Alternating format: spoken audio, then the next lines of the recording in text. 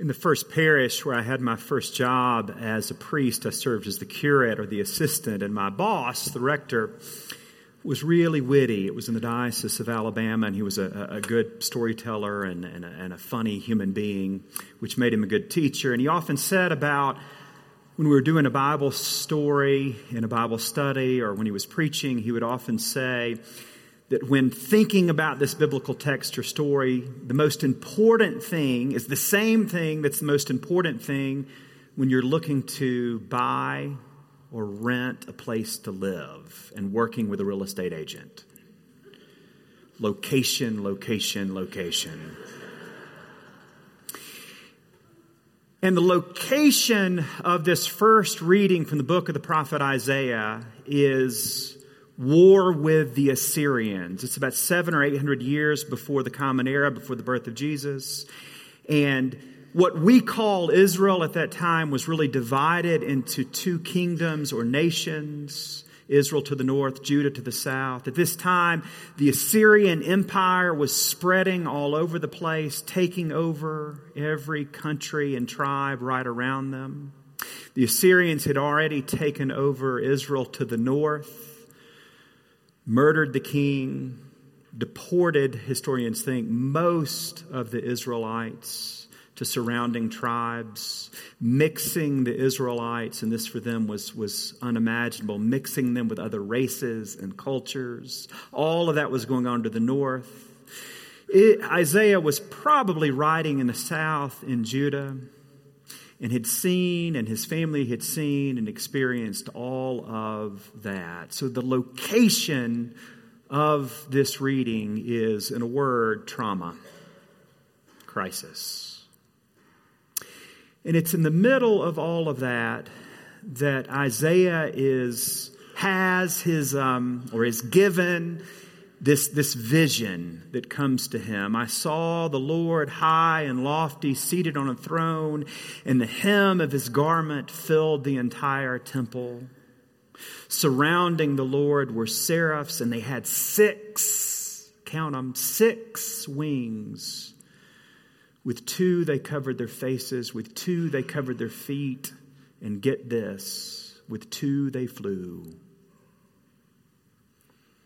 Before we imagine all of that and enjoy it, let's really pause and consider that psychological and historical location in which this vision comes or is crafted, or both.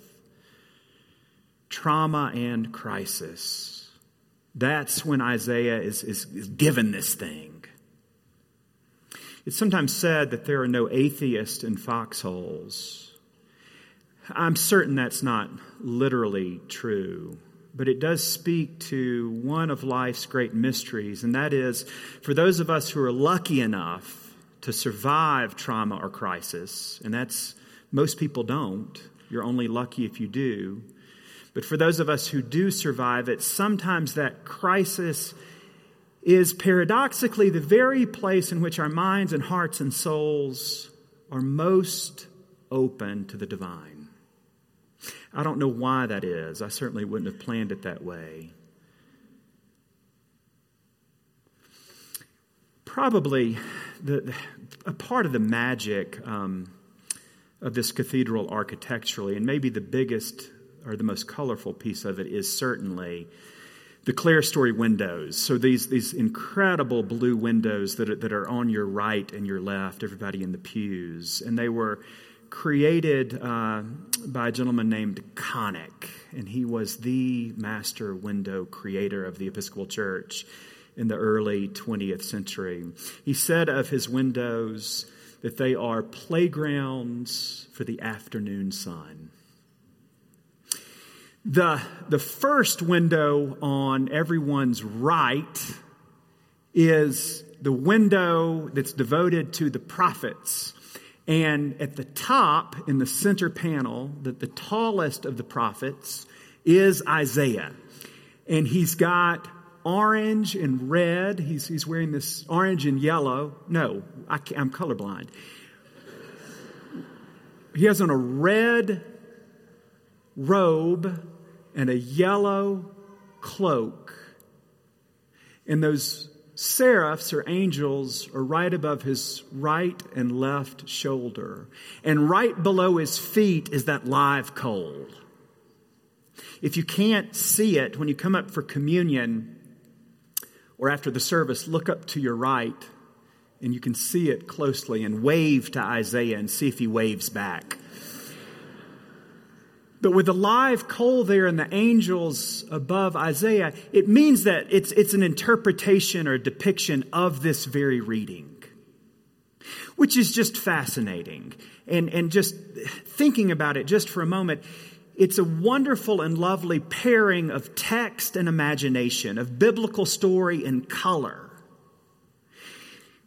which just should put us thinking about, and we can do this every time we're in this place, so remember these windows, that these stories that we hear, when we finally internalize them, we see them. They open our mind and heart and eyes to color and spiritual realities that sometimes we miss. There's a great Old Testament scholar, Hebrew scholar, who says of Isaiah and Hebrew language more generally, it has the ability and the power to conjure up things. And that's what these windows are all about.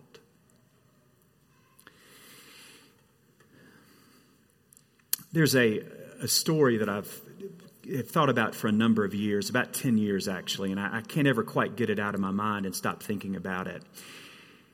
And it's a story about, in the 1700s, a botanist who got on a ship and went around the world. The ship he was on happened to be about 106 foot long, so it was a big ship. And at that time, in remote parts of the globe, ships were not unheard of, but they were uncommon. It was rare to see them, especially if you were in a remote place. As this ship was going around the eastern coast of Australia, the botanist kept noticing things, as botanists do. And he kept a journal. And what he noticed that became a pattern that just intrigued and dumbfounded him was that they would pass a place within a quarter of a mile from the coast. And they would pass people on the coast. And even people fishing in very small boats right next to the coast. And because he was within a quarter of a mile, the 106-foot-long ship was in a quarter of a mile of that coast, they had to see the ship, right? The ship could see them, they could see everybody. But the pattern he noticed, and that he documented in his diary, was nobody waved. Isaiah didn't wave back. Nobody paused. Nobody looked up. They kept doing whatever they were doing. And it really troubled him. And he reached the conclusion in his diary that they couldn't see the ship because they had never seen one before. In other words, they couldn't see it because it was by definition unimaginable. Now, I'm certain that a part of that story is apocryphal. I'm also certain that there are other explanations for why people on the shore wouldn't have seen the boat. They could have just been immersed or even mesmerized by what they were doing. Their dependence upon fishing or just a singular moment in time with only a circle of about 10 or 20 feet around them, that explains why they didn't look up or look out. But the story, in one sense, does point to something that's absolutely true of human beings. There are realities and even people right in front of us that we do not see. What are the angels trying to tell us? Where is Jesus the Christ trying to lead us into that deeper water? If we are to hear that message, if we are to feel the brush of the angel's wings, if we are to go there, it will take faith and it will take imagination, and faith and imagination may be the same thing. In other words, as one angel whispered to another, "Holy, holy, holy is the Lord God. The whole earth is full of his glory.